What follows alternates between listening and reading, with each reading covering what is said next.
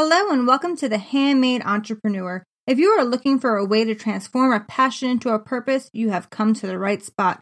The Handmade Entrepreneur is for crafters like you looking to make it into a real profit, a sustainable profit. I will walk you through all the steps of transforming your craft into a real business.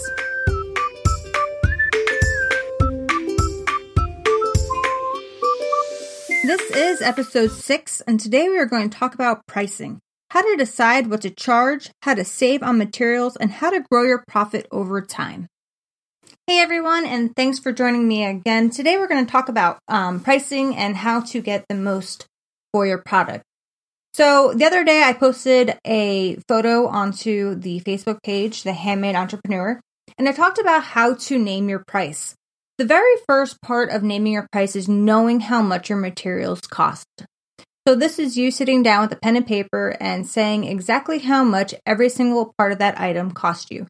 What was the price for that amount of fabric? What was the price for your thread? What was the price for that button? All these things are part of your materials.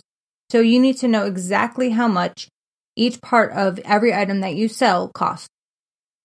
The next part was how much does it cost you to make it? This is your overhead. So this is you in your building if you're renting somewhere. This is the space in your house. This is your electricity that it costs you to make that item. If you are sewing, how much does it cost you to run that machine? I would highly recommend that you just come up with a number, and that number is going to be for every single item that you make. And then that will end up being your second part of your cost, and that is the cost to make it. And then the last part that you really need to think about is how long does it take you? In the very beginning of making an item, it's going to take you a lot longer than 6 months down the road when they become, ingrained in your brain and you just go. So you need to know how long it takes you now.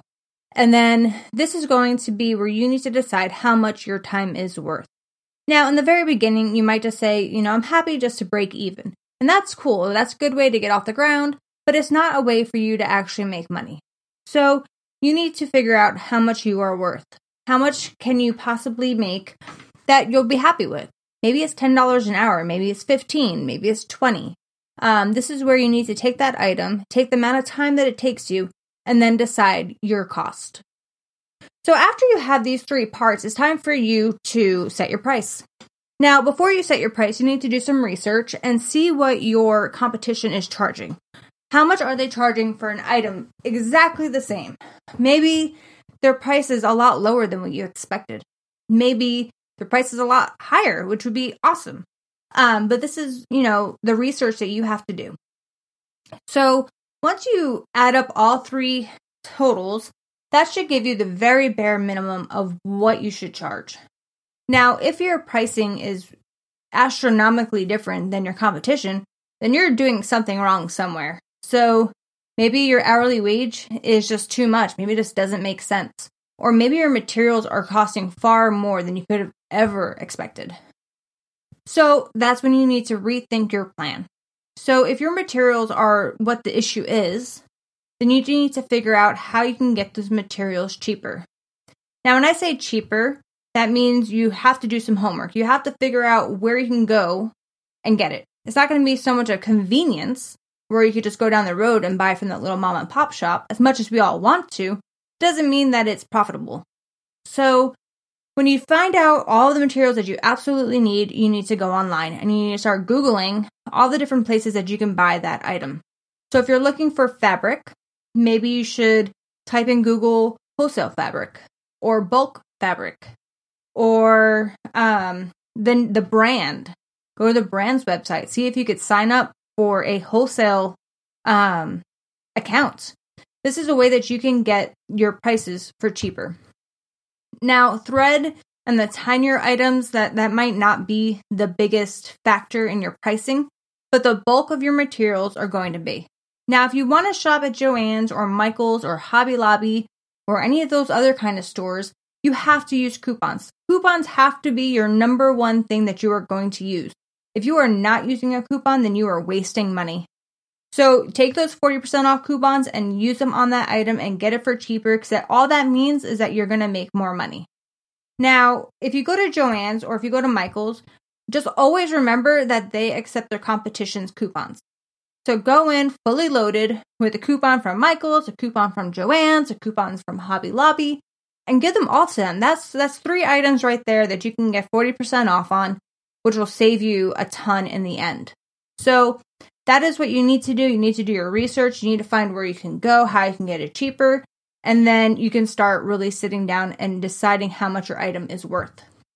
Now, as time goes on, you're going to have items that aren't selling or they didn't sell how they wanted to. So that's where you have to decide if you want to put them on a sale, if you want to discount them, or maybe you just want to just throw them out. That is something that you could definitely decide later on. Now, it's hard. It's a hard way to get started, but you have to start somewhere. I know when I first started, I always priced low, and that's just so that I could get people in my door. So I would price my items very low. And then what I would do is, as I got busier, I'd raise my price, and I would raise it by 25 cents, 50 cents, $1. And I would keep raising it until my business slowed down. Now, if it slowed down too much, that would mean that, whoa, I'm charging way too much money. That means that I need to lower my price a little bit. So I would just go back down. But then, if it started getting busy again and it was getting too busy, I would raise my price again. So this is where you have to be able to fluctuate with the market, and you need to be able to watch it and know when is the good time for me to charge more or to charge less. I will say holiday seasons, you need to charge lots more. If you don't, you're going to be swamped. And if you don't, you're also going to be losing out on a lot of money, because when the holidays come, that's what people are doing. They're buying. And January, February, March, you might want to think about lowering your prices because people are broke. So they want to save their money. This is all things that you can learn over time, but pricing is very important. Now, the next thing with pricing, you have to remember that when people are buying your item, they're buying your photo. So if you don't have a photo that is going to entice them and make them click on your listing, it doesn't matter what your price is. Your price can be free. But if it's not something that looks presentable or looks like, oh, I need that, then having a good price is not going to matter. So when it comes to photos, you need to think about what is going to make my product stand out. And for one, I can say a white background is always going to make your product look great. The only time it's not going to make your product look great is maybe if it's white. But even then, a white background is always the top. If you go onto Amazon.com, you will see that every single one of their photos is on a white background, and they do that for a reason. So you definitely want to do that. The other option is a lifestyle photo. What is your item for? Is it for a child? Can you take a picture of a child with your item? Is it for the house? Do you have a pretty spot in your house that you can put your item and take a photo? If you're worried about lighting, natural light is the best light. So open your window curtains. Take your item outside if it's nice out. These are all ways that you can get fantastic photos that will then entice your customers that will be willing to pay your price. The better your photos, the higher you can charge. Guaranteed. So that's what I have to say about pricing. If you have any questions, as always, please ask. I really do enjoy digging deep with some of you guys and helping you with your photos and trying to get you on a better path.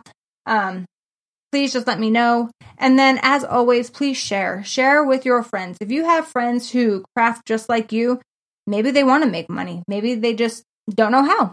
So bring them on in. We'll get them into the groove, and then we'll just keep going. So other than that, I hope you guys have a great rest of the day.